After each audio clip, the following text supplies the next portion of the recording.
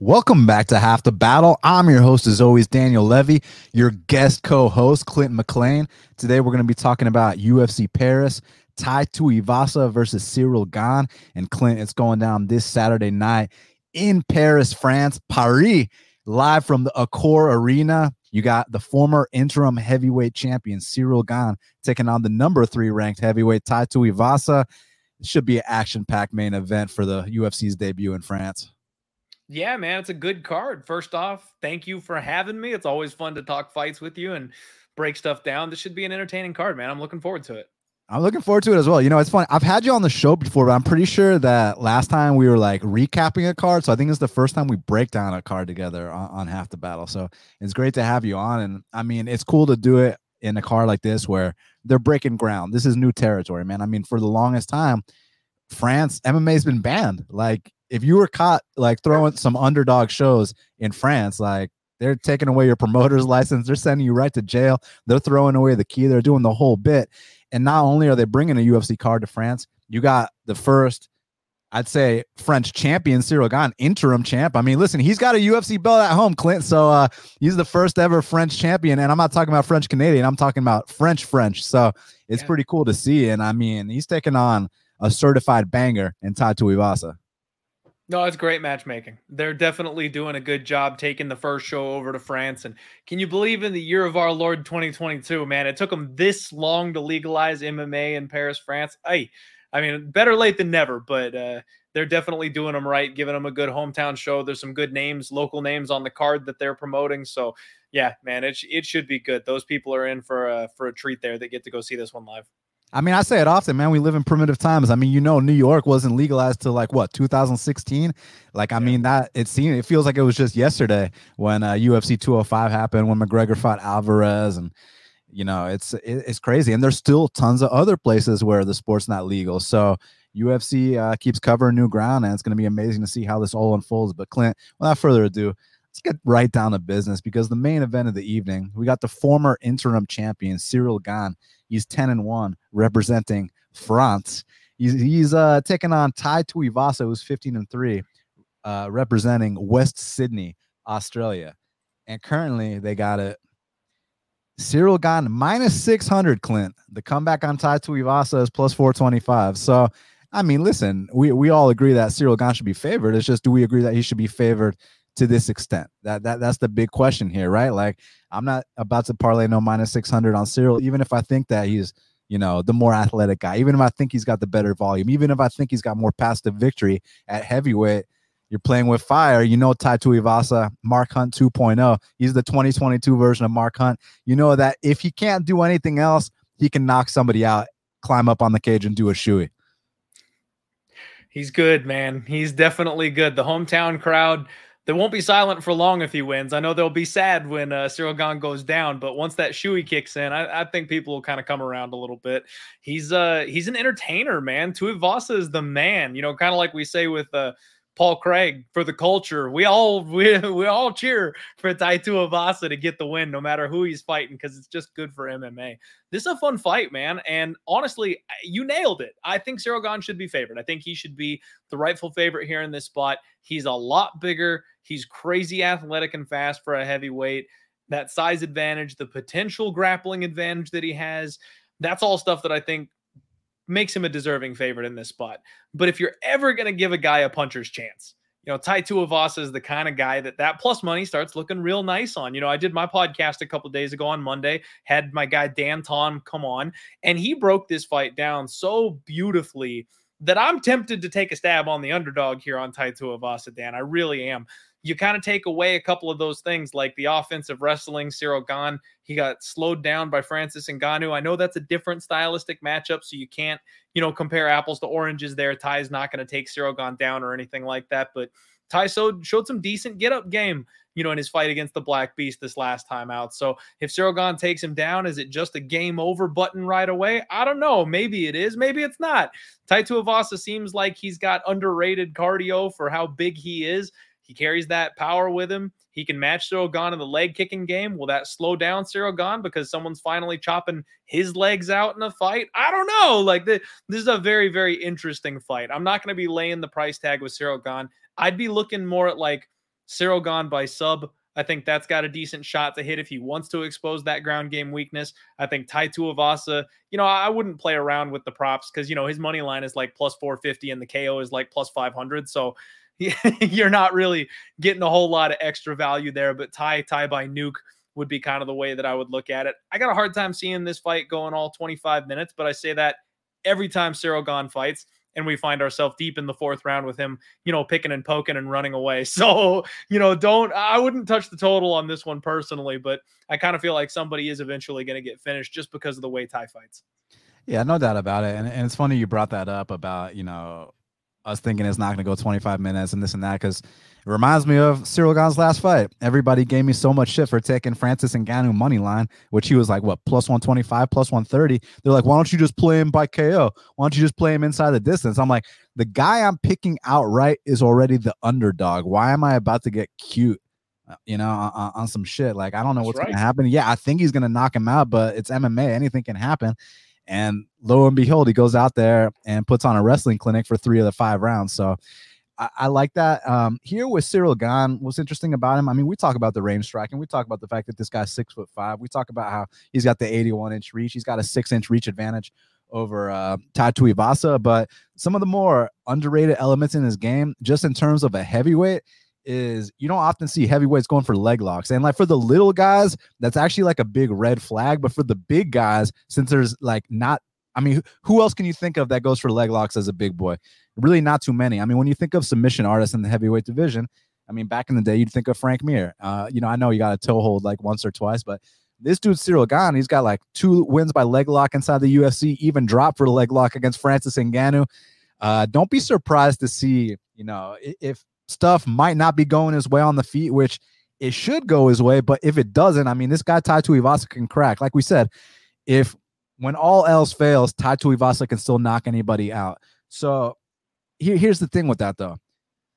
Cyril Gahn ain't exactly Mr. Double Leg. Cyril Gahn ain't exactly Mr. D1 Wrestling. Like, Cyril Gahn ain't about to come out here. I don't think he's about to double leg anything. I think it'd be more from the clinch, maybe a trip takedown or something like that. But he's the kind of guy that'll pull guard and go for a leg lock. And while that might not work against, the heavyweight champion Francis Ngannou, I wouldn't be surprised if it worked here. So even though conventional wisdom says that these two are going to bang it out, don't be surprised to see, some of that unorthodox grappling. I say unorthodox grappling, at least like it's just rare grappling for heavyweight standards. You don't see heavyweights going for leg locks. This is the guy that does it. So, I mean, I'm not going to be surprised to see a Cyril Gahn leg lock, but ultimately, I mean, here's the thing, man.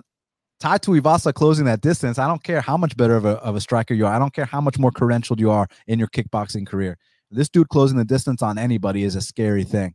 So you cannot count out his and it sucks to say that the number 3 guy on planet Earth only has a puncher's chance, because it seems kind of disrespectful. But at the same time, I don't see Tai Tuivasa coming out here getting takedowns. I don't see Tai Tuivasa coming out here, hugging Cyril Gahn, killing the clock. I see it closing the distance, landing big shots, that big left hook, maybe trying to slow down the movement with some leg kicks, and in the clinch trying to break away with that big elbow that he's got. So, yeah, I see it being a good fight, but ultimately, I think he's minus 600 for a reason, even if I'm not going to lay that price.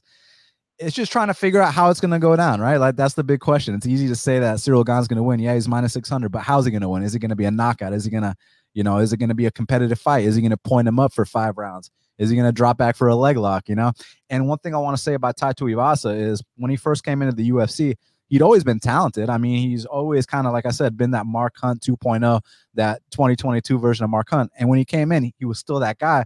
But there were certain things that needed to be addressed. Like you mentioned, maybe the cardio, maybe the ground game, maybe this, maybe that. I feel like he's been patching some things up. I feel like this version of him, he went through that 3-fight skid. I feel like he's humbled himself. And as a result, now he's number 3 in the world. So I definitely have been liking what I've been seeing. I like the improvements. And if someone were to take a 1-unit shot at plus 450 odds, like, I'm not going to talk shit about it. This guy can knock anybody out. But ultimately, I do, side with the minus 600 favorite here. Agreed. Definitely. So co-main event of the evening. In the middleweight division, we got the former middleweight champion, Robert the Reaper Whittaker. He's 23-6, taking on Marvin, the Italian Dream Vittori, who's 18-4. And currently, they got it. Robert Whittaker, minus 210. The comeback on Marvin Vettori is plus 180. Interesting fight. You know, I mean, I think that Whitaker is better across the board, but it's also one of those things where I always, for some reason, have questions about guys that he's had his 2 title shots. Where's that motivation at, right? Like, Yep. You know you're not going to beat this guy, Izzy, even if the last one was close. You know, and another thing about that fight, I thought that Izzy clearly won the fight, but because it was closer than people expected, because Izzy coasted a couple rounds, people try to act like Whitaker won that fight. Whitaker did not win that fight. Whitaker maybe won a round or 2, but Whitaker did not win that fight, period. You know, you have to win 3 rounds at least to win a 5-round fight. He did not win 3 rounds in that fight, 2 rounds at most, but it was a step in the right direction compared to the first fight. No questions asked. It's just after coming off that loss, you know, do you still have it in you to put your shoes back on and go through another camp and, you know, try to, you know, rack up 3 more wins in a row to make it to that title shot once again? I hear his interviews talking about how he wants to go to 205 and this and that. So I don't know. Never a good sign. Because the thing with Vettori, so he's not as talented as Whitaker. He's not as athletic as Whitaker, but he's got that delusion of a world champion. Let me explain what I mean. This dude lost to Izzy 5-0 the second time. The first time he lost 2-1, but the second time he lost what, 5-0 or 4-1 or something like that. So his corner, like, they all got their heads down. They're all like, yeah, we clearly lost the shit. Vettori's like, dude, I won that fight. You know what I mean? This guy's absolutely delusional. And you need that delusion to be a world champion, especially when you're not a 6'4", you know, freak athlete like Israel Adesanya. You don't have this kickboxing pedigree. You know, Israel, you remember those dances he used to do like on the walkouts and shit? That's like some real athleticism. That's some shit. You'll never see Marvin Vettori doing like 10 backflips and, you know, doing dance routines on the walkout. And it's not because it's not who he is. He can't do that. You know what I mean? So Marvin Vettori's got to make up for it in other ways. He's very mentally strong. He's one of those guys that doesn't take no for an answer. So I would actually argue that that Vettori is hungrier than Whitaker at this point. It's just, Clint, doesn't matter because Whitaker, I think, technically speaking, is the better fighter here. Yeah, I'm in the same boat as you, Dan. I talked about this one on my show that I'm a firm believer in Marvin Vettori. The man is psychotic, and I love that self-belief that he's got in himself, and that'll take him places. You know, he's been just handling everybody that the UFC has put in front of him. The Paulo Costa fight was close, but I think it was clear he impressively won that fight. You know, he's chomping at the bit to get another title shot. He wants to get back to Israel Adesanya. And let's not forget, he's 28 years old? Like, this kid has a long way that he can still go. The miles on Robert Whitaker have got to add up eventually. The problem for me is that there's no knockout threat coming from Marvin Vettori, right? He's a grinder. He's a grappler. He'll put pace on you. Robert Whitaker faces those guys, chews them up and spits them out like they're nothing, because he has no problem going 25 minutes and keeping a pace. He has no problem using the jab, sticking and moving. I think that this fight could play out extremely close. If Robert Whitaker has lost a step, if his motivation is down just a little bit, then this fight gets very interesting all of a sudden. But I almost feel like that's the kind of thing that has to happen here. I think Marvin Vettori is someone who I want to be invested in moving forward. I think there's a lot of matchups that he'll be able to beat people that, you know, you kind of don't see coming. But at the same time, this is a tough matchup for him. Again, I agree with the favorite being the favorite. It looks like a little bit of money has come in on Marvin Vettori. I talked about maybe taking a stab at him when he was at plus 195. He's plus 180 now. So apparently somebody out there also thinks that Marvin Vettori is live in this spot. I'd be looking at laying the chalk on this fight goes the distance, Dan. I think the one thing that you can really count on is the durability of Marvin Vettori and the fact that he can't finish anybody. So even if I question the durability and the willingness, and I don't want to say the heart, but like the desire for Robert Whitaker in this fight, he's not tapping. He's not going to get knocked out. So like, I think we're going to see a 15-minute fight. I think it could play out closely. I'll probably play the fight goes the distance. That's a parlay piece. You could do either guy, pick your poison by decision. The split decision prop, Dan, plus 400 on DraftKings. To have this fight be close and the judges not know which way to score it, that's maybe the way I'm looking here. But I will say Robert Whitaker probably gets his hand raised on Saturday by decision, but I would not be shocked at all if Marvin Vettori comes out and makes it interesting. I mean, I think what you're saying is logical in terms of it going 15 minutes, but I also think MMA is not a logical sport. That is so true. I think that Marvin Vettori, you know, similar to Leon Edwards. Okay, maybe the finishes haven't been there, but there's been glimpses to where maybe a finish could materialize. Like, for example, in that Marvin Vettori versus Jack Hermanson fight, okay, it went all 5 rounds, but Marvin did land a knockdown in that fight. You go to Leon Edwards, like most of his wins were decisions, but he had knockdowns in those wins, right? Like the Gunnar Nelson fight, like he dropped Gunnar Nelson in that first round, I believe.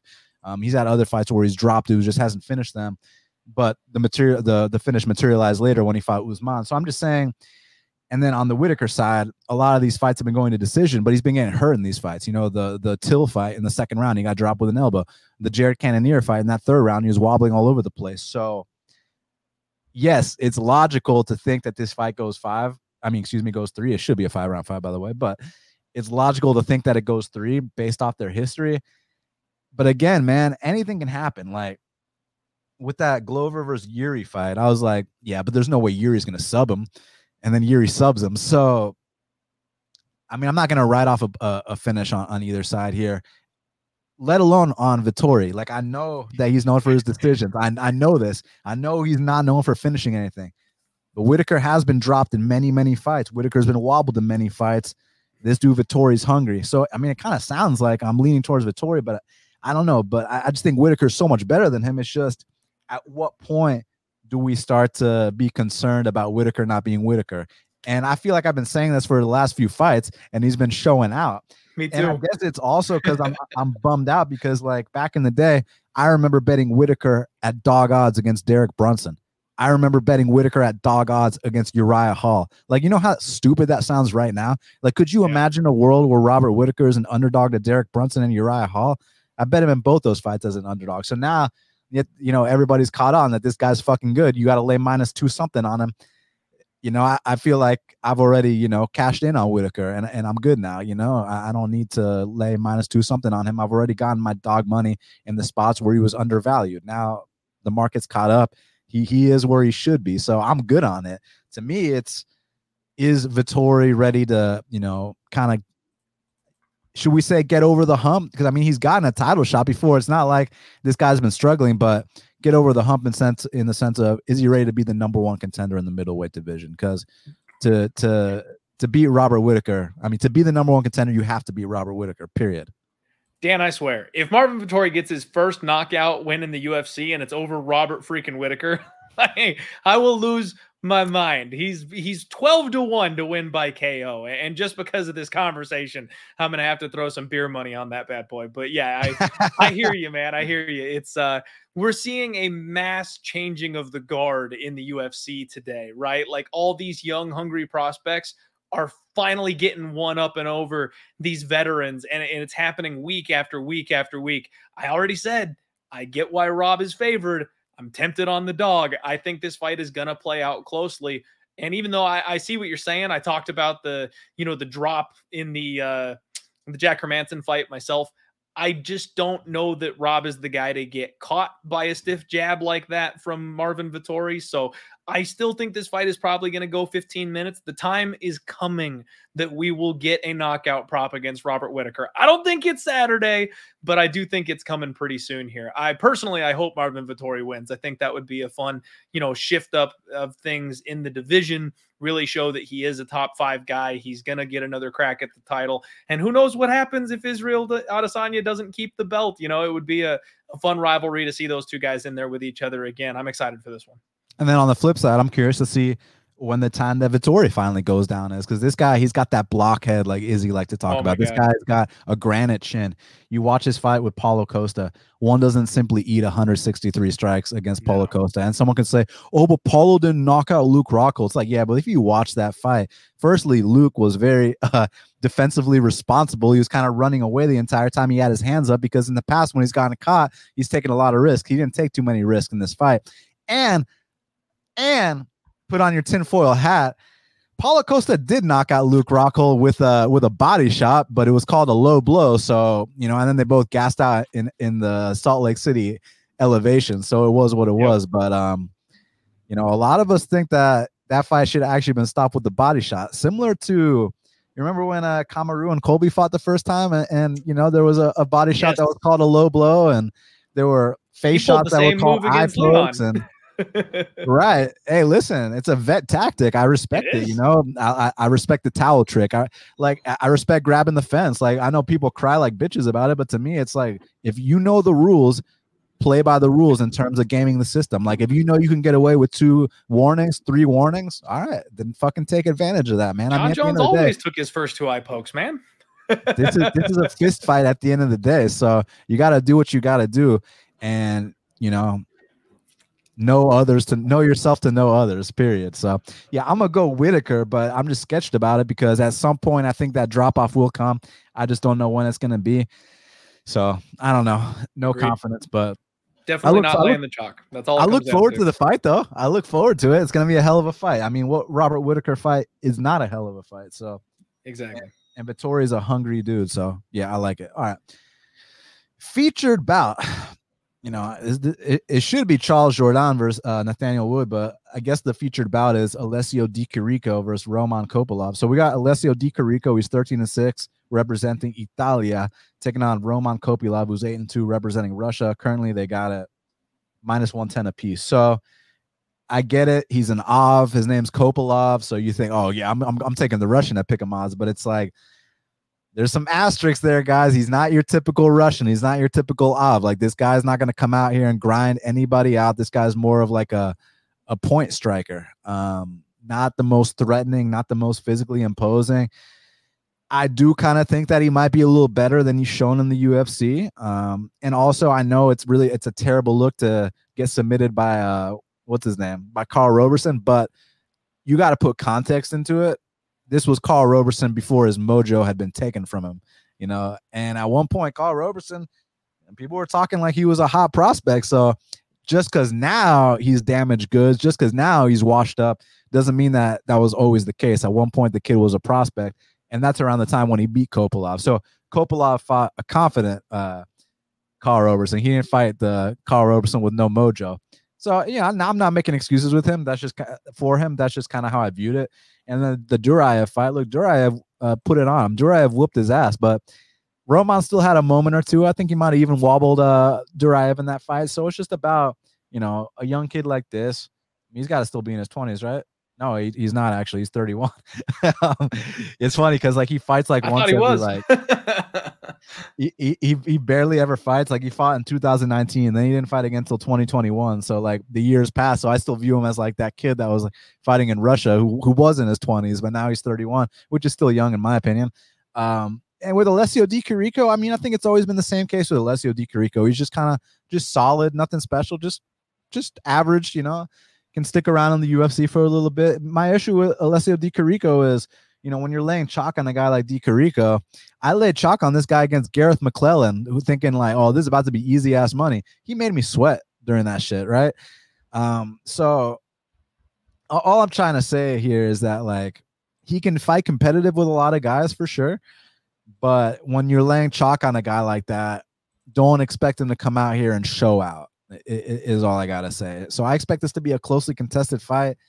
Not really sure which way I'm leaning, but I'll pick Di Chirico just because of the experience and that. But I'm not gonna be surprised to see Roman Kopylov show a better version of himself. Got those first 2 fights under his belt, has an opponent here who's not like this world-breaking talent, who's not some like Alessio Di Chirico is just average. So it's not going to surprise me to see Roman Kopylov come out here and win this fight. But based on what I've seen right now, I'll go with Di Chirico, but I don't think he's going to run away with it. I don't think he's going to, make some kind of statement. I just think it's going to be just a close ass fight. Yeah, man, I'm right there with you. This is another potential split decision prop I think that you could hit.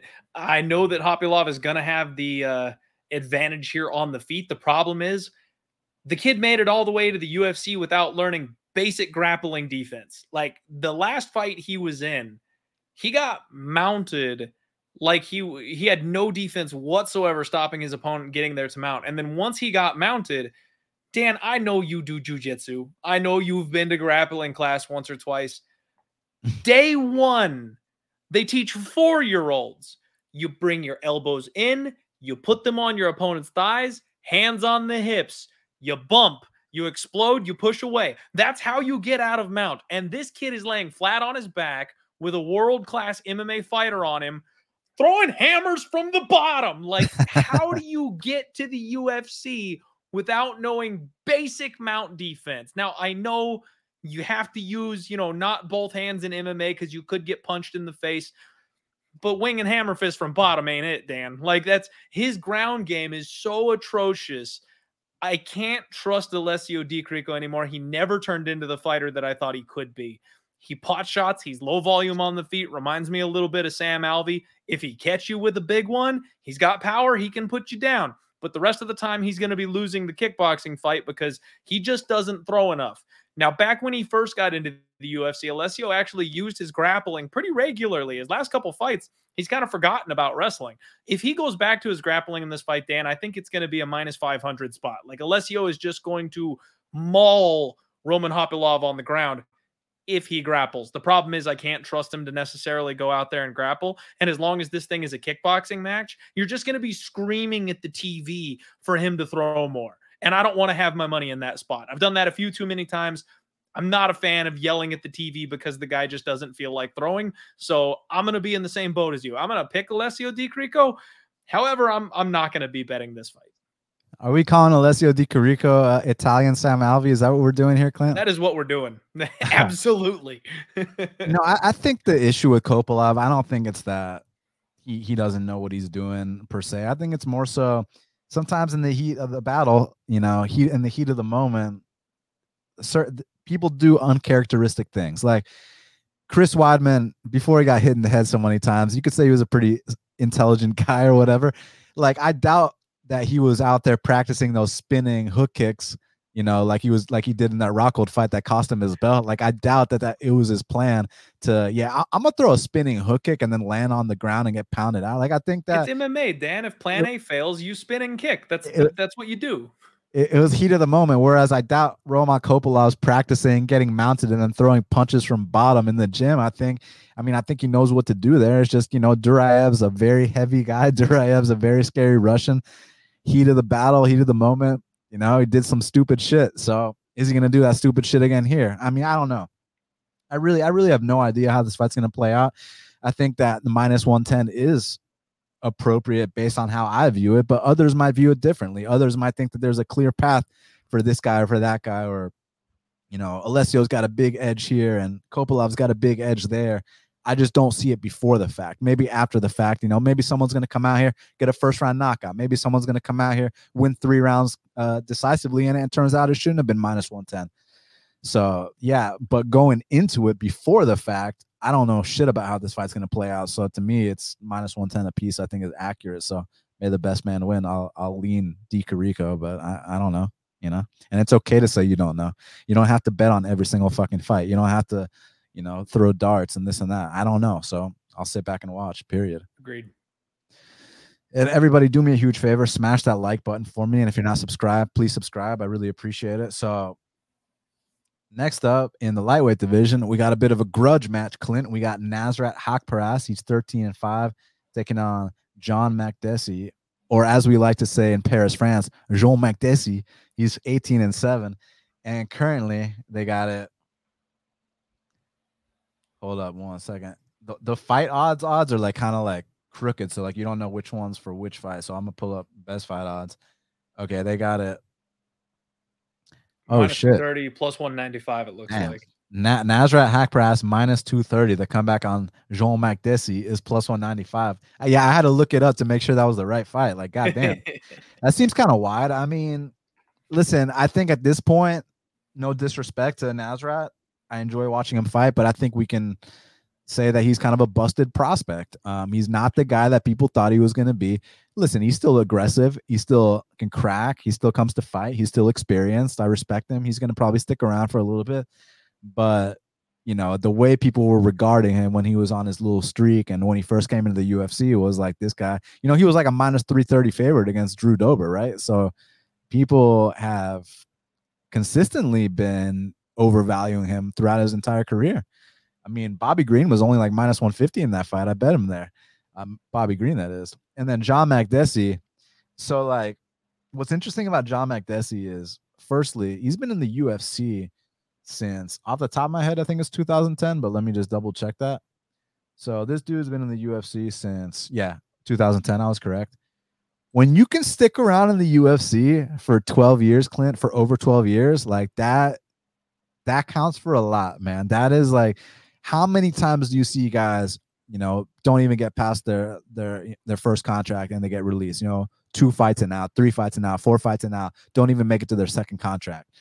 You see it time in, time out. I mean, how many times do you see people complaining about, oh my God, this guy got cut, oh my God, that guy got cut, this and that? This dude's been in the UFC 12 fucking years. So that right there, you tip your cap to some shit like that. You know what I mean? So much respect to John Makdessi for passing the test of time, making it this long. And whenever I count this guy out, that last fight against Bahamondes, in retrospect, there was a lot of value on Makdessi in that spot. But I thought Bahamondes was going to come out here and kick Makdessi's jaw into the fifth row. Turns out he did it to his next opponent, but he didn't do it to Makdessi when I wanted him to. Makdessi will surprise you when you least expect it. And so here's the thing, man. I mean, when you look at the numbers, they match up pretty evenly, like in terms of the strikes landed, the strikes absorbed, blah, blah, blah. The volume, the pace is pretty, consistent with both. Here's my concern, though. Nasrat's 10 years younger than him, and that counts for a lot for the most part. Now, I know Bahamondes was also like 10 years younger than him, and it didn't matter. But, it's been like over a year since that fight. Not that Nasrat's getting any younger, but Makdessi's certainly not getting any younger. So at some point, there's also going to be a drop off for a guy like Makdessi, who's already had broken jaws before, who's already talked about retirement before. But there's also surgery for this fight.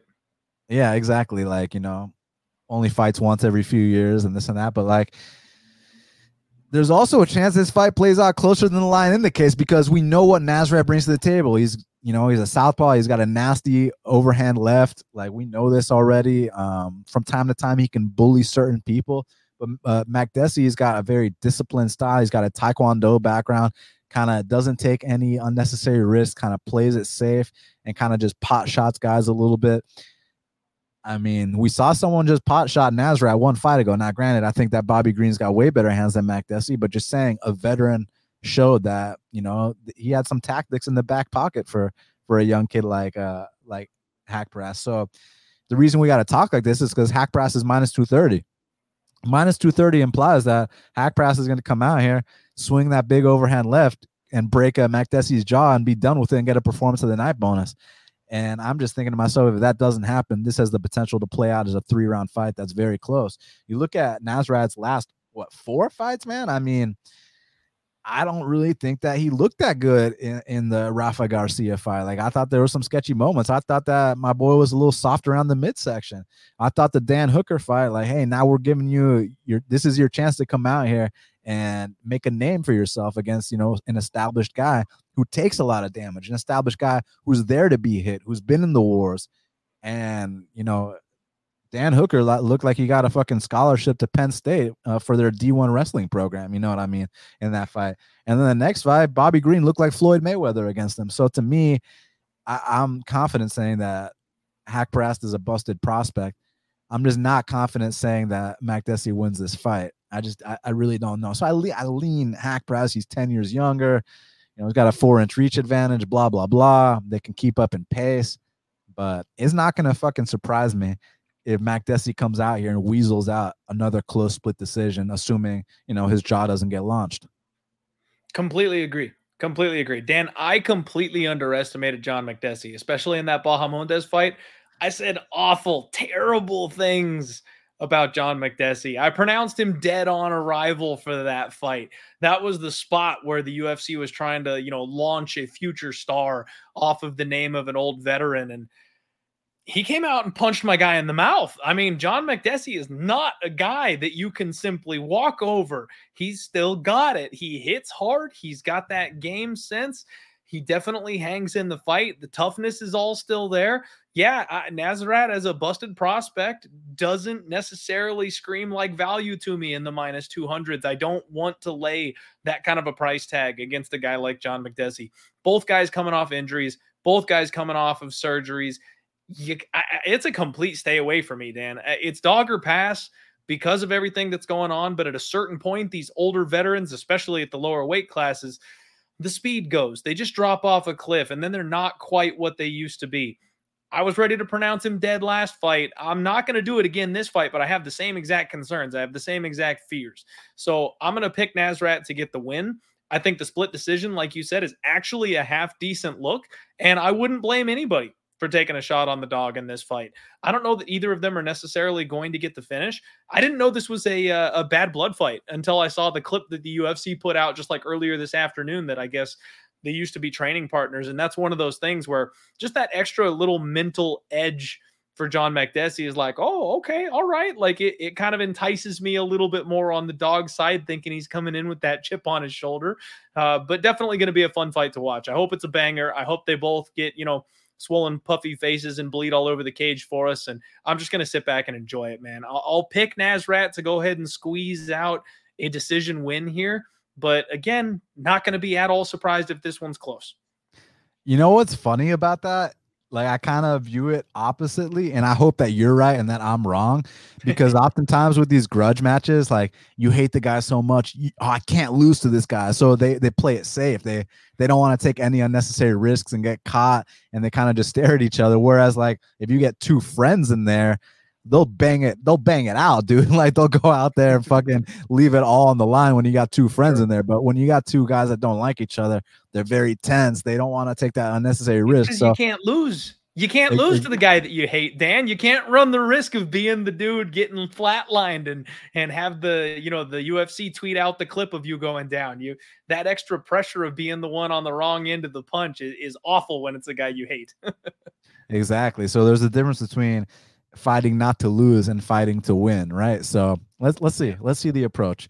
Now, next up, also on the main card in the featherweight division, we got two UFC debutants. We got William Gomis. He's 10-2. It says he's representing France, but he's actually from Senegal in Africa. He's taking on Jarno Aarons, who's 13-3. And currently, they got it. William Gomis minus 215. The comeback on Jarno Aarons is plus 185. So, I mean, I kind of view it like this. You guys know that, you know how I feel about the African fighters, man. I mean, I talk about it all the time. A different kind of physicality, different kind of power, also super tough. It's just what I don't like about this kid, William Gomis, is the volume is kind of on the lower side. Like, if these guys are going to bang it out, and William Gomis is not going to knock out Aarons, I think Aaron's got more volume than him on the feet. That's one thing. Like, Aaron, he's very long, he's tall, kind of likes to throw side kicks to the knee and front kicks to the knee, and kind of likes to bust up that lead leg and this and that. He's going to be the more active guy standing. It's just that when William Gomis actually decides to go, his explosiveness, his athleticism, his physicality is on a different level than this Aarons guy. So it's like the volume is going to be there for Aarons, but the bigger moments are most likely going to be there for Gomis. And then the point that, separates them is on the mat. Not that Gomis is some D1 wrestler or anything, but, Aarons does get taken down in a large majority of his fights.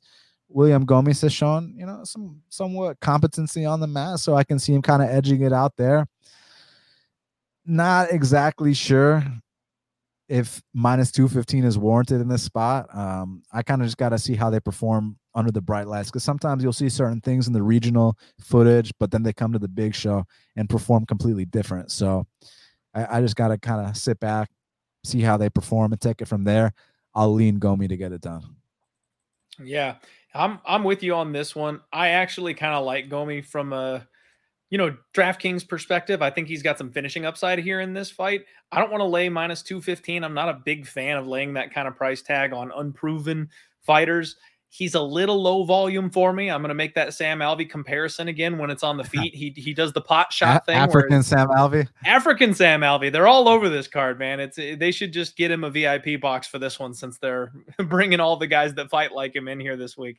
That's kind of my concern. He's got big power. He's definitely fast. He's definitely athletic, but he just doesn't let it go. If he would let it go, I think he would be a lot more effective.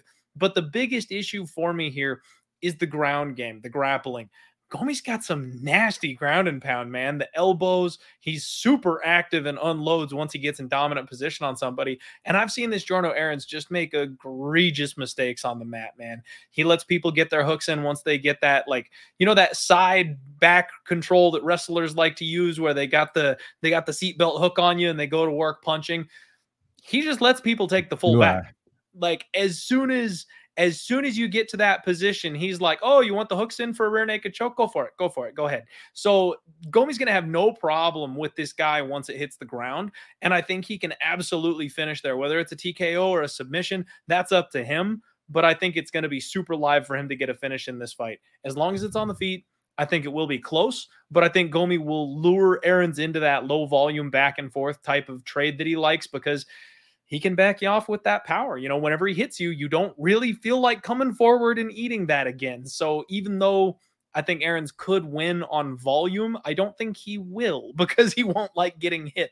So yeah, man, I think it's Gomi's fight to lose. He's going to be the hometown guy. He's training with, the main eventer here in this spot. He comes out of the same gym, I believe, as Ciryl Gane does. So I kind of expect him to be the guy that's getting propped up here, and I expect him to get the win. Maybe inside the distance is the way to go. So kicking off the main card, we got what I like to consider the featured bout and the fight to watch. In the featherweight division, we got Charles Jourdain. He's 13-5-1, taking on Nathaniel the Prospect Wood, who is 18-5. At what point do we stop calling him the prospect? At what point? I mean, but I don't want to call him a busted prospect either because I still think he's a super talented guy. Like, I don't think he's been figured out or anything. I still think his better years are ahead. So, but he's been the prospect since he was like fucking 12 or some shit. And Dan, now these young fighters, so somebody need managers, teammates. They got to get in with these young guys and explain to them when you set yourself a fight name, you're going to have that until you're 50 years old. Like, you got to think about what you want to be called because you're right. Like, he's going to hit a certain point that it's like, damn, man, do I want to still be called the prospect? Like, if he got a UFC belt, are they still going to call him the prospect? Like, you got to think about these kinds of things, man. Yeah, 100%. So a lot to talk about in this fight because obviously, it is at featherweight. Nathaniel Wood's moving up at featherweight. And I hear a lot of people talking about how, oh my God, it's a bantamweight versus a guy that used to fight at lightweight. And I'm like, guys, like, just stop. Like, that's irrelevant. And the reason why it's irrelevant is how many times have you seen guys move up in weight class and look amazing? Look at the guy in the co-main event of this card, Robert Whitaker. I bet a lot of y'all forgot he used to fight at 170 pounds and, was kind of like a 500 fighter there. Lost to Court McGee. Lost the Wonder Boy. Like, dude was, he was talented, but it was kind of sketchy. Goes up to 85s, goes on a fucking title run. Dustin Poirier. Now, he was a top 5 guy at featherweight, but when he moved up to lightweight, he became an interim champion. So I'm just saying, like, you can't look at it from the lens of, oh, this is a bantamweight versus a lightweight. You cannot do that. You'll be doing yourself a big disservice looking at it like that. Like, I'm not sitting here saying Wood's going to win. Maybe Wood wins, maybe Wood doesn't win. But all I'm saying is that's not the angle that I'm approaching this from. You cannot do that. You're putting yourself at a disadvantage long term looking at fights like that. Because how many fucking times do you see these guys look one way in one weight class? You think, oh yeah, he's too small for this upper weight class, and then Kelvin Gastelum, was hit or miss at 170, goes up to 85s. I know now he's on kind of the downside, but at the time that he did it, made it all the way to an interim title shot against Izzy and gave Izzy arguably his toughest fight to date. I mean, he hasn't returned the same since then, but prior to that, dude, there was at one point in Kelvin Gastelum's career when he had an 100% knockdown rate at middleweight, meaning every single middleweight he fought, win or lose, he knocked them all down.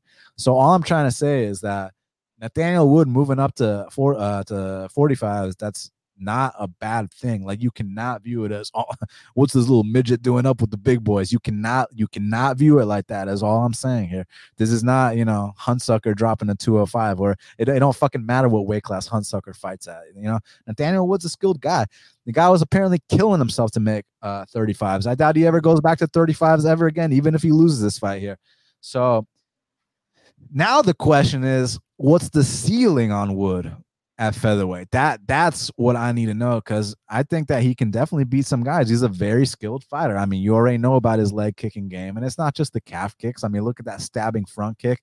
Keeps his hands nice and high. I know he's there to be hit, but I also have questions of, is the durability, is his reaction to these shots gonna be better without having to kill himself to cut weight anymore? Because I mean, like, even Dustin Poirier was criticized, at featherweight when Akira fucking Coruscant dropped him to one knee. Then he goes up to lightweight, and I mean, he's eating Justin Gaethje's flush shots. He's eating, so I'm just saying, like, moving up will help your durability out. And another thing that's interesting, because you look at the size difference between Charles Jourdain and Nathaniel. And Nathaniel's 5'6", so you think like, oh, what's this little midget doing here? And actually, by the way, the champ in this weight class is 5'6". Between you and me, is like 5'5" or 5'4", but he's listed at 5'6". But I'm just saying, he just got TKO'd by Hasbulla though. Yo, Hasbulla set him up, man. I didn't see that coming. That was gorgeous. Yeah. And you can't do shit about it either. You know what I'm saying? But anyway, so Nathaniel Wood, he's actually like a long 5'6". Like, he's got a longer reach than Max Holloway. He's got the same reach as Charles Jourdain. So like, and what's funny is when he fought Casey Kenny, they're both listed at the same height, but Nathaniel Wood looked like the longer guy. So he's got like long arms and is like tall for a short dude, if that makes sense. Like, he like because here's my point. Like, you look at like Chad Mendes, right? Like back in the day, same height as Nathaniel Wood, 5'6", but he's like short, stocky, probably has like a 64-inch reach, right? Like, whereas this kid Wood is he's a tall, short dude. He's got like a 70-inch reach for a 5'6" guy, and he fights long. That's the interesting thing. But his opponent also fights long, and his opponent, I am very, very impressed with Charles Jourdain, and I've been impressed this whole time. And I hear people talking about how Charles Jourdain can be broken because he got caught in a Darce choke by Julian Erosa. And I'm thinking to myself, if you've ever grappled before and you've been caught in a Darce choke, like, when you get caught in that choke and it's fully locked in, like, how is that breaking? Like, the choke was locked in. What are you supposed to do? Like, fucking pull a knife out and stab him, pull a lighter out and burn his armpit? Like, what the fuck are you supposed to do? Like, you get caught in the choke, you get caught in the choke. So I don't view that as, oh, Charles Jourdain can be broken or this or that. I view that as he got caught. When a guy that's 6'1", like Julian Erosa is, gets those long arms, you know how the long men are with the long man chokes. They got a cheat code with them long arms. And I thought Charles Jourdain actually looked good in that fight. He dropped Julian Erosa, which a lot of people tend to do. But you guys know the blueprint on Julian Erosa. You either drop him and knock him out, or you drop him, don't knock him out, and he comes back and wins the fight. Like, that's always the case with Julian Erosa. But since that fight, I feel like Charles Jourdain has turned a corner. The Uhl fight was an absolute clinic. The next fight against Lando Vannata made easy work of him. The Burgos fight, now I know it was in New York. Burgos, did he get a hometown decision? Did he not? This, that, yeah, whatever. Maybe, but the bottom line is, like, did he not? Is he not like the only guy to like really, really whoop Burgos on the feet? Because, like, look, I get it. Kattar and Barboza, they both knocked out Burgos, but those fights were competitive, standing. Like, both guys had big moments back and forth striking. In the Barboza and the Kattar fights, like, there was rounds won by both guys. Whereas with Charles Jourdain and Shane Burgos, Shane didn't want to bang with him. I've never seen Shane Burgos not want to bang with anyone before. That was eye-opening. The reason Shane banked rounds, people talk about this weakness in grappling for Jourdain. If he really had a weakness in grappling, he would have been submitted in the first round. Yeah, he got held down, and it was what it was, and that's something you need to address. But I don't think that's indicative of, oh, just take this guy down one time and you're gonna win the fight. Like, I don't think it's a Melvin Gillard situation where you put in a choke that's not even fully locked in, he's gonna tap out. I don't think it's like that at all. I think this kid Charles Jourdain is super tough, and maybe you can stall and kill the clock a little bit by holding him down, by taking him down. But I don't think you're just gonna come out there, pass him out, pound him out, take his back, choke him out, this and that. So I think his ground game is underrated, but on the feet is where it's at with him. I've never seen Shane Burgos unwilling to trade with someone. Like, can you name me the last time Shane Burgos was unwilling to trade with someone? Because, like I said, when he got knocked out by Kattar and Barboza, those were wars up until those points. So here's my thing. I lean Jourdain. I really do. But I still kind of got to see how My dog's barking. Does that mean that Nathaniel Wood's about to win? Um, I still kind of need to see like what Nathaniel Wood's really going to look like against a real guy at featherweight. This ain't no Charles Rosa anymore. Where respect to Charles Rosa, he's like stupid tough and stuff like that. But in saying he's stupid tough, like he's slow, he's unathletic. He can just take an ass whooping is what he can do. He's really fucking good at getting his ass whooped. But Nathaniel Wood, and Charles Jourdain, this is a completely different fight. I think it's going to be competitive. I think it's going to be fun. I'm just curious of because I was questioning, does Nathaniel Wood, sometimes his reaction to shots are a certain way. Was it because of the weight cuts, or is there actually maybe, a question about the chin or not? That question will be answered Saturday night, Clint. I mean, Charles Jourdain is going to test that chin of Nathaniel Wood. So I really want to see what happens there. We know Charles Jourdain is a slow starter. Nathaniel Wood's a very fast starter, man. So I definitely see Nathaniel Wood coming out here winning this first round. But beyond that, what happens there? What happens once Charles Jourdain finds his range, finds his groove, and starts getting into his flow? Because his flow is fucking scary, and it's been getting better as the years progress. He was born in 1995, Clint. He's just a kid. So yeah. I got Charles Jourdain, but I expect it to be a serious fight. Dan, I'm right there with you. You broke that thing down gorgeously. You said everything that I could have wanted to say on this fight. And I think Charles Jourdain getting minus 135 is a steal of a line, honestly. Nathaniel Wood is a kid that I know we can't keep it as simple as he's too small in this fight class. We can't keep it that simple, but it's a factor. It's something we got to keep in mind. People talk about Charles Jourdain and his bad takedown defense, being able to be out wrestled, and that's something that he struggles with. And Nathaniel Wood has been able to take some people to the ground before, but that size all of a sudden comes into question here. Is he going to be strong enough to outmuscle a guy like Charles Jourdain? Will Jourdain feel out of place on the ground? Will he be able to kick off and get back to his feet if he wants to? I think he probably can. And he was able to handle everything a much larger man like Shane Burgos was able to, throw at him from a grappling perspective in his last fight and damn near break the dude in half in the third round. We've seen Nathaniel Wood slows down the deeper the fights go. You may want to accredit that to the tough weight cut and something that's down a weight class, a problem that he had before he jumped up. But I'm not so sure that's the case, man. He starts fast, and as soon as that second round comes around, he's just a little slower. And then that third round, he's a little slower. And in the second round, he starts getting hit a little bit more. The leg kicks come a little more naked. The counter shots start landing a little harder.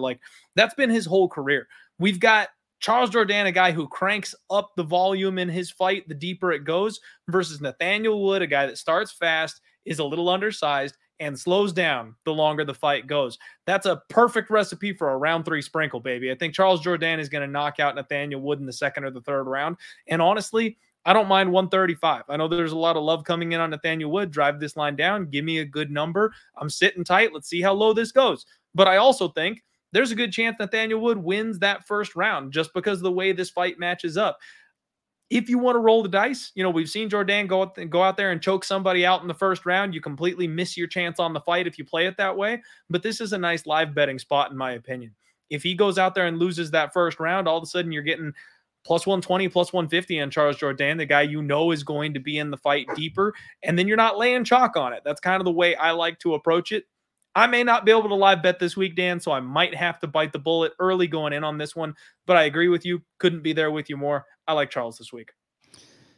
Leo's barking, so I don't know. Whenever the dog barks, you never know if the underdog's going to come through. But all I'm saying is, even though I do lean, Charles Jourdain, of course, I do suspect Nathaniel Wood is going to look better at this weight class. I know a lot of people are saying, oh, what's this little guy doing moving up? I think he's going to look better at this weight class, to be honest. But he's not. This is no tune-up fight. This is no gimme. This is no, get your feet wet. Charles Rosa was the get your feet wet. Now you're in here with the Sharks. So let's see. I'm very excited to see how that one plays out. Now, next up in the middleweight division, we got a matchup between two German fighters. We got Dustin Stoltzfus. He's actually from the States, but he's got a German lineage. He's 14-4, taking on Abus Magomedov, who's 24-4. You'd think with a name like that he's Russian, but he's actually German. Currently, they got it. Abus Magomedov minus 260. The comeback on Dustin Stoltzfus plus plus 230. I've been waiting for Abus to make his debut for a long time. I remember him back in the PFL. Really enjoyed his fights. Shout out to my boy Lewis Taylor, who actually beat him in the finals. Fucking love Lewis Taylor. That was awesome. That's the homie. And that's the feel good story, Dan. That's the guy you want to see win $1 million gets the win by KO like that at the end of a tournament. That was a good time. Yeah, that was great. I heard you got a bet on this fight, so I'm gonna let you take it first. But while we do this little switch from me talking to Clint talking, everybody smash that like button, hit that subscribe button. And Clint, I heard you got a bet on this fight. Yeah, man, I do. It is rare. It is rare that I come out and I just lay the wood. It's something I'm getting a little bit more comfortable with, I think. I've had a few too many parlays bust on something like a Leon Edwards head kick, if you know what I mean. So I'm getting more comfortable with, you know what? If I've got a guy that is my A1, he is my steak sauce for the fight night. I don't want to tie him to a B string read. I don't want to tie him to something that is not quite as confident and have my parlay get cracked in half because of that second leg. That's what happened to me last week where I had to find that other parlay leg. I wanted Paulo Costa. I knew that, but who to tie him with? Well, Usman seems safe enough, right? Nope. So this week, Dan, I am just loading on my guy, the bus. Abus is actually, he's Dagestani. So he is technically Russian. They moved to Germany when he was like 14, 15 years old or something like that. So he's got more of a striking style than he does that classic grappling game that you see from these Russians, but it's in his back pocket. He can still grapple. He knows what he's doing there on the mat, but his striking is nasty. And you talked about his PFL run. Dude, he looked like a complete monster in those first couple of fights in the PFL. And then you get a young kid competing for $1 million against a hard-hitting veteran in the PFL finals. He slipped up. You know what I mean? You got to respect those veterans. You can't go in there with a big head thinking you're just going to run through them. And he didn't respect his opponent. He got caught. He paid that lesson. And we haven't seen him for 2 years. You know what happens when these 29, 30-year-old kids disappear for 2 years and then come back and you peep their Instagram and they're in the best shape you've ever seen them? He's been in the lab, Dan. I expect this guy to come back, look better than he ever has before.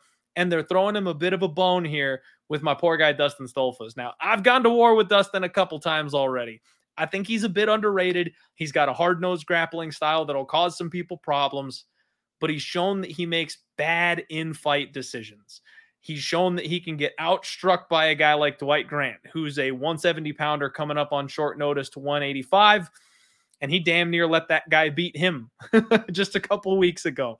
So I think this is a beautiful spot for Abus. He's going to have a massive speed advantage on the feet. If Dustin decides to test his striking out in this spot, I think he's going to get put down. And I think he's going to get put down bad. If Dustin comes out and grapples the way that we've seen him do before, even if he is able to out-grapple this man, which I'm not convinced he can for 15 minutes, we've seen him fall apart in the second and the third rounds of fights. So even if he ends up getting up 1-0 or 2-0 going into the end of this fight, Dustin can still melt down for me and I can still get a win out of this thing. Honestly, I think Abus is going to run through this guy. I think it's going to be a first or a second round KO. Maybe he, locks up a sub when Dustin makes a mistake or something like that. But I think the majority of this fight is going to take place on the feet. People are not ready for what this kid can bring. The way he roasts the body, the way he has that fast 1-2 down the pipe. Dustin's going to have a big wake-up call when he gets touched by this guy. He's been durable up until this point, Dan, but I think Abus is going to knock him out. Wow, I like the conviction. He's very, very confident in this spot, and I respect it. And Leo's barking, so I wonder if Dustin Stoltz is live to cash me another dog because I bet him in that last fight against Dwight Grant. I did too.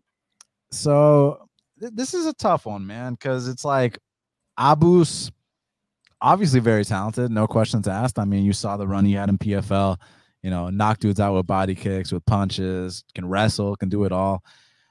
I just have questions if the finish doesn't come about what kind of dominance are we looking at? Because when you talk about, what is it, minus 270, like I need some guarantees here, right? And I think Stoltz I know he didn't get off to the best run, but I thought he had moments in most of those fights. I thought that he won a couple rounds. I thought he won a round or two against Gerald Meerschaert. I thought that the Rodolfo fight was very close until the very end. And then the Dwight Grant fight, also a close fight. But the bottom line, the recurring theme is that these fights are pretty damn close. So can he make this one close too? And the reason I bring that up is because when Abus isn't getting those finishes, Abus's fights tend to be kind of close too. Like, just not, when I say close, he does the Russian coast, right? Like a little bit more on the lower volume side. Rounds can be up in the air before big moments.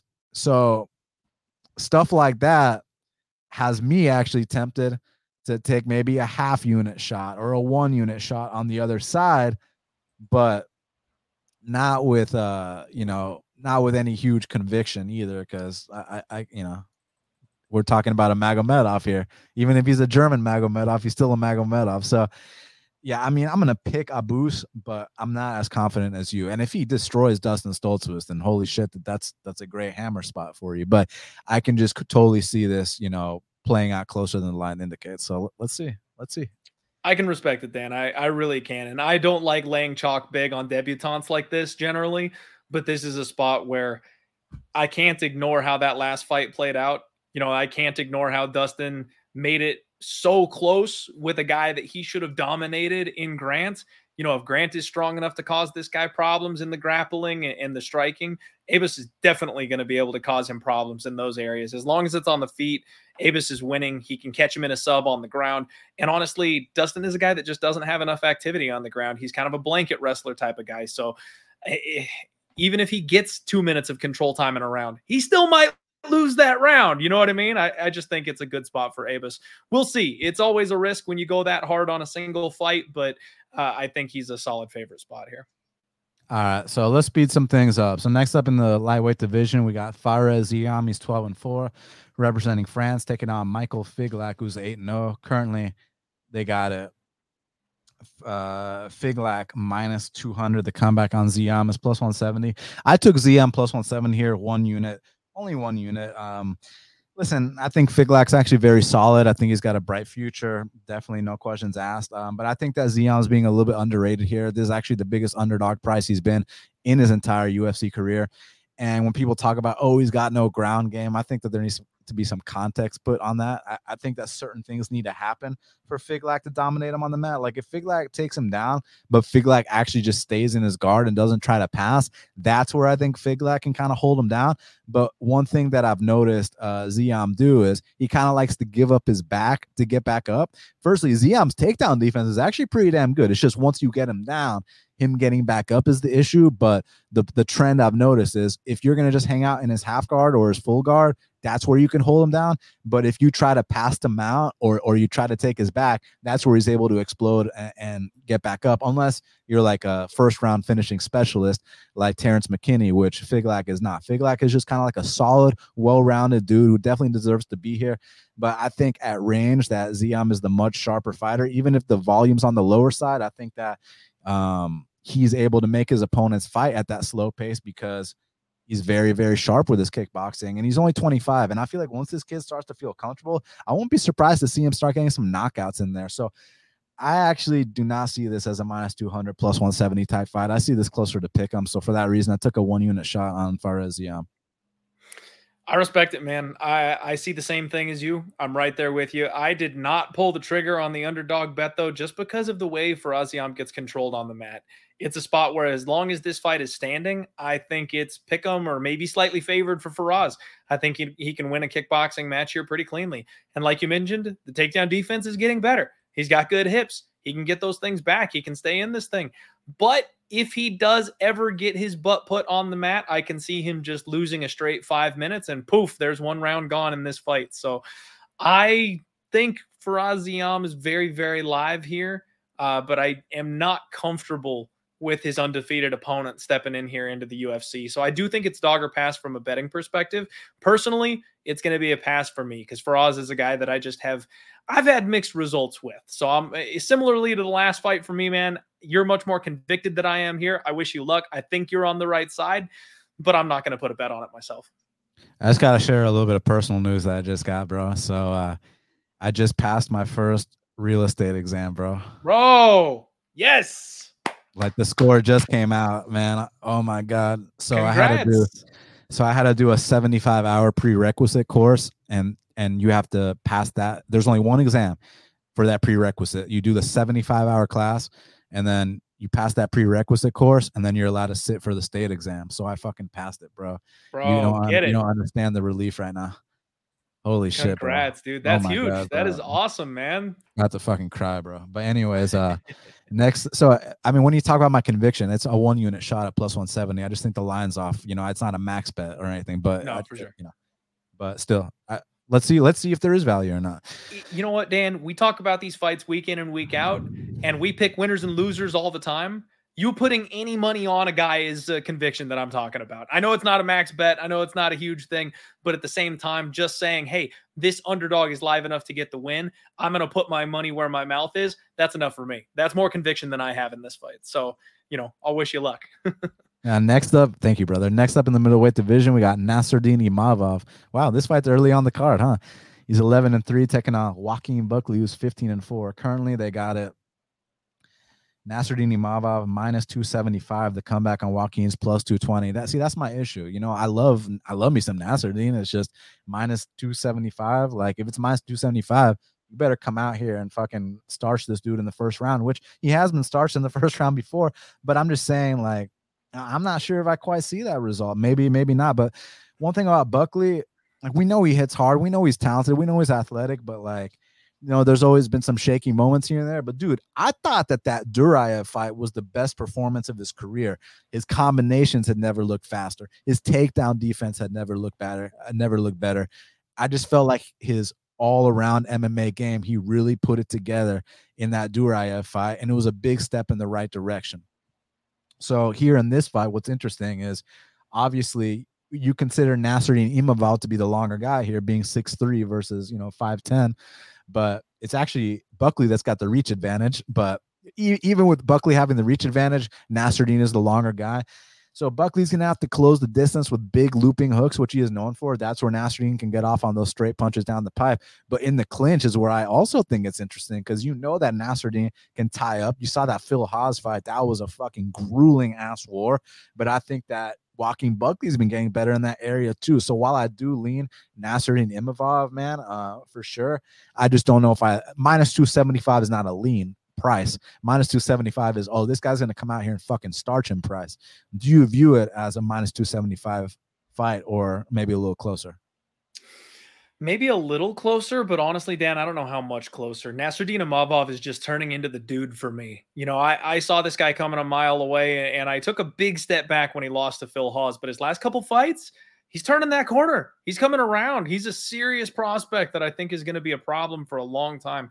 And I know D1 Buckley has been a thing lately. He's shoring up those wrestling chops. That grappling is starting to get showed off a little bit, but I think he's got a long way to go before he's ready to compete and hang with somebody like Nasruddin Imavov in the grappling department. So I think this is Nasruddin Imavov's fight to lose. The way Buckley strikes, I think he can pick at him with those nice, tight, straight shots that he fires from the outside. And then if this thing does turn into a grind, I'm going to take Nasruddin there. So maybe a little wide, but not by a lot. I think Nasruddin Imavov should win this fight as long as he doesn't get nuked. And even if he does get caught, I'm not convinced it'll be a one-hitter quitter that puts him out. I think he can walk through some fire and stay in this fight. I think the favorite is justifiably so.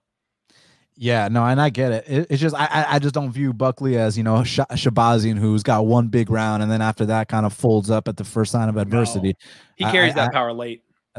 And the line was much closer for the Shabazian fight than it is here. So that's why I kind of see it as, if this was the same line for the Shabazian fight, minus 150 Imavov, okay. But minus 275. Minus 275 means that, Buckley's just going to come out here, get knocked out real quick, pack his bags, and go back to the United States, take that long-ass fucking flight. So let's see if Imavov handles him that way. But I do agree with you. I think Imavov is that guy, and I've been high on him while people were low on him. I love the guy. It's just, it's all about the price. Minus 275 is a steep-ass price, and Buckley's been making improvements. So let's see. Agreed. Now, next up in the lightweight division, we got Benoit Saint Denis, 9-1, taking on Gabriel Miranda, who's 16-5. Currently, they got it. Benoit Saint Denis minus 285. The comeback on Gabriel Miranda is plus 240. Now, this is a spot where I agree with the minus 285. Like the Imavov line, that should be the line in this fight, because, listen, I like Gabriel Miranda. He's exciting. He comes to fight. This is a guy that comes out there and, he takes dudes down in the first round and submits them, man. And he does a great job. And it's fun to see what he's done with his regional opponents. It's just that here at the UFC level, Clint, to quote Conor McGregor before the Chad Mendes fight, he's too small. He's too small. He's too small. Bro, this dude is not a fucking lightweight. This kid needs to drop the featherweight for the UFC division. And when you want to talk about tough, when you want to talk about a tough-ass dude, you talk about Benoit Saint-Denis. I mean, I know for a fact, like when growing up, when your dad used to, bust out the belt when you need some disciplinary, what is it? What is it? Disciplinary action. You either cry like a little bitch or you take it like a man. When my boy Benoit Saint-Denis took that ass whooping against Elizeu Zaleski, he took that ass whooping like a man. That's how a grown ass man takes an ass whooping. And then he comes back against a much lesser opponent. And the way he handled that kid was like, yeah, okay, this guy, he's legit. He's about to handle Gabriel Miranda, in my opinion. I think he's going to get him out of there, and I think he covers his price tag. Dan, I couldn't agree with you more. We can save some time on this one. The only thing I think Gabriel Miranda is live for in this fight is a 1-round guillotine. If he doesn't snatch the neck when Benoit Saint-Denis comes in for a takedown and tap him out in that first round, he ain't getting it. That's just the way that it goes.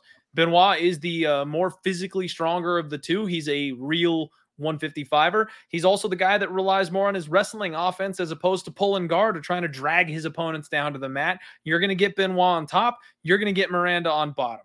And then I think Miranda has the worst gas tank of the two. So maybe, at this weight class, he can last a little bit longer. But from what I'm understanding, he's got a longer or worse travel situation as well. So if he's not completely acclimated, that could play into this fight as well. Benoit Saint-Denis is a parlay piece for me at some point, Dan. I'm trying to figure out right now who I want to pair him with, whether that's someone like Nasruddin or, one of these other favorites on the card. I'm probably going to do a small 2-legger parlay with Benoit involved. As long as he keeps his neck safe on that takedown entry, I think we're good.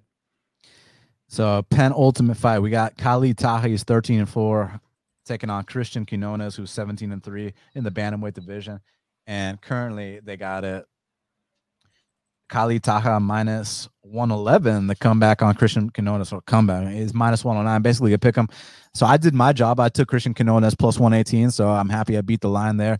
And this is the reason why I took Christian Quinones. Yes, Khalid Taha has fought the better level of competition. Yes, Khalid Taha is the harder hitter. No questions asked. But the bottom line is Christian Quinones, he's got a style that I really like in terms of beating low volume fighters. This guy is going to double up Taha on output, pops his jab, has really good movement, is defensively sound, good takedown defense. But specifically with this matchup, you guys know that there's a few angles that I just go after time after time after time.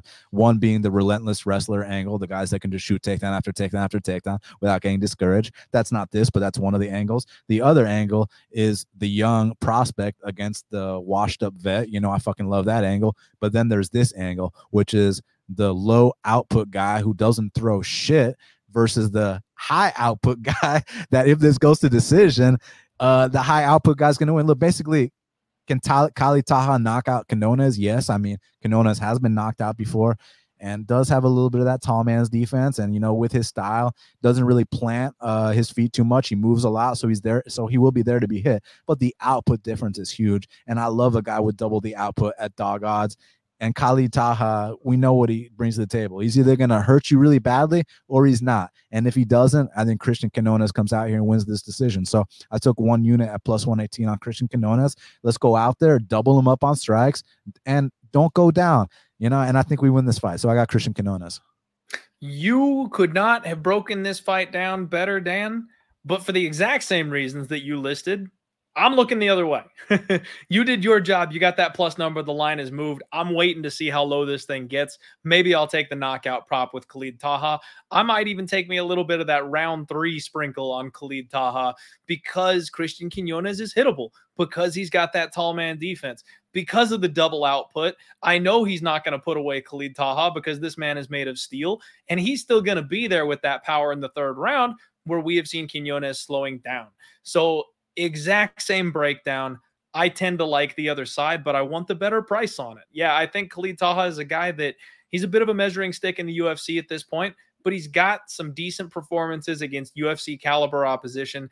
Christian Quinones, while he does have a decent game plan, I like the way that he fights. His style is good. I just don't know that he's UFC caliber. I'm not overly impressed with the wins that he's got. And the fact that he's been hurt in so many of his regional scene fights, I think somebody who's UFC caliber and, dare I say, on some good vitamins is probably going to be enough to put him away at some point. Great vitamins. So, yeah, man. So I think Taha probably gets him out of there. But I also agree with you that it's more of a one-hitter quitter type situation. It's a matter of he's got to catch him. He's not going to be winning minutes. So, like I said, maybe the inside the distance or the knockout prop for me, but I'll lean on the side of Khalid Taha here. Yeah, I mean, we both understand the dynamic. It's just I hope that this way goes. You hope that way goes. Exactly. We'll see which one takes place. And last but not least, we got Ailin Perez. She's 7-1, representing Argentina, taking on Stephanie Egger, who's 7-3, representing Switzerland. And currently, they got it. Stephanie Egger minus 275, my friend. The comeback on Ailin Perez is plus 250. This is a really interesting fight, and we're going to find out right away who the better fighter is just based on how they both fight. You guys already know what Stephanie Egger brings to the table as the judo background, even grappled with Ronda Rousey back in the day was it the Olympic Games or whatever. But she's a very credentialed judo player. But Ailin Perez, look, I know Ailin Perez hasn't fought anybody. I know Ailin Perez is coming from, this regional scene where the level of competition is suspect. But I'm telling y'all, this chick don't play. And if you've ever dated an Argentinian chick or you've ever been around one, you know that they are feisty individuals. And this girl comes to fight. And even the one fight that she lost, which was a DQ, you know what I really like. So she illegally knees this girl and knocks her out, and then she starts celebrating as if she won. And in her Instagram profile, it says she's 8-0 because to her, she won that fight. Like, I mean, listen, they got into a fight. One person knocked the other person out. So, call it a DQ, call it a loss all you want. That shit ain't no loss. Just like she wrecked that girl, Dan. John Jones mauled her. Jon Jones didn't lose to Matt Hamill either. So, it's one of those things. But basically, we're going to find out right away who's going to win this fight for the sole fact that Ailin Perez likes to be a bully in there. Ailin Perez likes to tie up right away, impose her physicality, get you down on the ground, big ground and pound, and dominate you. And the good or bad news for Stephanie Egger is she's going to get the fight she wants. She's going to get someone that's going to tie up with her right away, and we're going to find out, is Stephanie Egger going to be able to judo throw her, or is Stephanie Egger going to get bullied in this fight? So it's 50-50 in my eyes on which thing's going to happen, but I know it's not going to play out 50-50. For it to play out -3 whatever for Stephanie's got to go out there, judo throw her, armbar her, and be done with it. But I have a feeling this girl Ailin, despite never fighting anybody, she's physical, and her game plan specifically might be able to neutralize Egger. So I'm not sure. And I missed the plus 275, which I'm pissed about, but I think it's a dog or pass situation, my man. And I'll actually pick Ailin Perez. And it's either going to be idiot or hey, chill out, Leo. He's barking right now. That means Ailin's going to win. It's going to be either idiot or genius, because she's either going to be able to dominate her with physicality, or she's going to be put on her back and won't be able to get back up. So we'll see what happens. I'm going to go with Ailin Perez for the upset. Man, this is another one where we're going to go ahead and disagree just a little bit. But again, we can't get away from the fight breakdowns being roughly the same. I see exactly what you're saying with Perez, and maybe she's the next big thing. Maybe she deserves to be here. I think the recency bias swings in women's MMA are just maybe the most massive thing we've ever seen in sports betting. You go from being the hottest thing one week to being garbage and faded the next week. People are not high on Stephanie Egger after thinking that she's going to smoke everybody she fights for her last 2-3 fights in a row. The problem for me is that judo throw, man. It's a cheat code. You get these women that come in looking for the body lock. They want to tie up with you. If they don't know how to defend the judo throw, they're going for a ride. And while I think Perez is probably more well-rounded, maybe she's got the better MMA game, the higher ceiling, I don't know if she's got her seatbelt on Saturday. So if she comes in and she's able to, maintain that base, if she knows how to stuff a judo throw, then yeah, she probably will beat Stephanie Egger. But the way she fights, I don't think she's got a plan B. If she doesn't have an answer for that judo throw, I think she ends up on bottom. And even if she doesn't get subbed or tapped out or anything like that, she probably just loses minutes down there. I kind of think this is going to be a Stephanie Egger by decision type of spot. I hate the price tag because she's a very limited fighter, but I think this is an opponent where that game plan can work perfectly. Yeah, and I mean, she might not have a plan B, but if Egger wins the way Egger normally wins, then she might have to take plan B the next morning. But anyways, Clint, I'm going to get you out on that note, my man. I know you got to run. I really appreciate you being here. The fans can follow you at Die Hard MMA Pod. Fucking love this guy. Always a pleasure. Let's do it again soon. Thank you, bro. You know the deal, Dan. The only reason we haven't been on camera together for a while is because you had a big ass test that you aced. I'm proud of you, buddy. Congratulations on that. We'll definitely get rescheduled and have you over on the podcast again sooner than later. Thank you for having me. It's always fun talking fights with you. I hope everybody cashes some tickets and makes piles of money on Saturday in Paris. And let's go. Let's share a baguette. Yes, sir. And enjoy the camping trip, brother. We'll talk soon. All right. Thanks, man. Catch you later. All right. Much love. See you, bro. So that's my boy Clint. Y'all already know the deal. All right. So now I'm gonna address the chat. I didn't address it throughout the show like I normally do, just because my boy Clint was in a bit of a rush. So anyways, let's see what y'all have been saying. So my boy MMA Locker Room said, I'm only here to remind you that the Braves won the World Series. You know what I'm saying? Repping that Ronald Acuna shirt. Patty gave me a 1999 donation. 1999. Yeah, I really appreciate that, man. That fucking means a lot to me. I need to figure out how to access those donations. I still don't know how to, but that means the world to me, man. Thank you. Jay Weezy also gave a donation. He said, love Half the Battle, been a fan since the early days. Shout out to Dan, shout out to Clint, shout out to retired co-host Shaq. Much love to Dan for getting these fighter interviews and getting the jiu-jitsu game stronger. Man, thank you so much, bro. That really means the world to me. So thank you all. If y'all know how I can access those donations, that'd be awesome, because I still have them from like every single time someone's donated. I haven't been able to touch any of the money, which I would just do to. Look at this guy right here. Can you believe my boy Leo? He wants to thank y'all for your generosity, but nah, I mean, it would all be used to just improve the quality of the show and all that stuff. So it means the world to me that you donated, bro. Thank you so much. He's begging me to get the fuck off the show, but I'll answer a couple more things. Let's see. My boy Dominic says smash the like. You know what I'm saying? Smash that like. If y'all got any questions for me, leave them for me now. If not, I'm gonna get the fuck out of here. But I truly appreciate y'all being here. Appreciate Clint being here as well. And I had a lot of fun. My boy wants me to say Mike Grundy. I can't say it unless they're in London, bro. We only bust out the Grundys when they go to the UK, but not right now. But yeah, someone said, am I selling digital real estate? Not residential and commercial. But first, let me pass my state exam. That's the plan. My boy Marcus in the house, Nubian Bookstore. Make sure y'all hit him out if you're in my city. Great show, great store. Thank you, bro. Thank all y'all for everything, man. Really, really sincerely appreciate it. Next time, I'm gonna sit down and talk with y'all more. Post a link in here. Let y'all. He said, Dan, William Gomez is French, just FYI. Yeah, he lives in France, but he was born in Senegal, I believe. Wasn't he born in Senegal, Africa? I'm pretty damn sure, wasn't he? I know he lives in France currently, but wasn't a situation like Francis Ngannou, where he was born in Cameroon and then moved to France. This dude was born in Senegal, moved to France. I'm pretty sure that was the case, but who knows? Maybe I'm wrong. But either way, thank you all so much for everything. Subscribe to Half the Battle everywhere podcasts are found. Smash the like button, hit the subscribe button. I'll be back next week for UFC 279. And until the next time, let's cash these bets.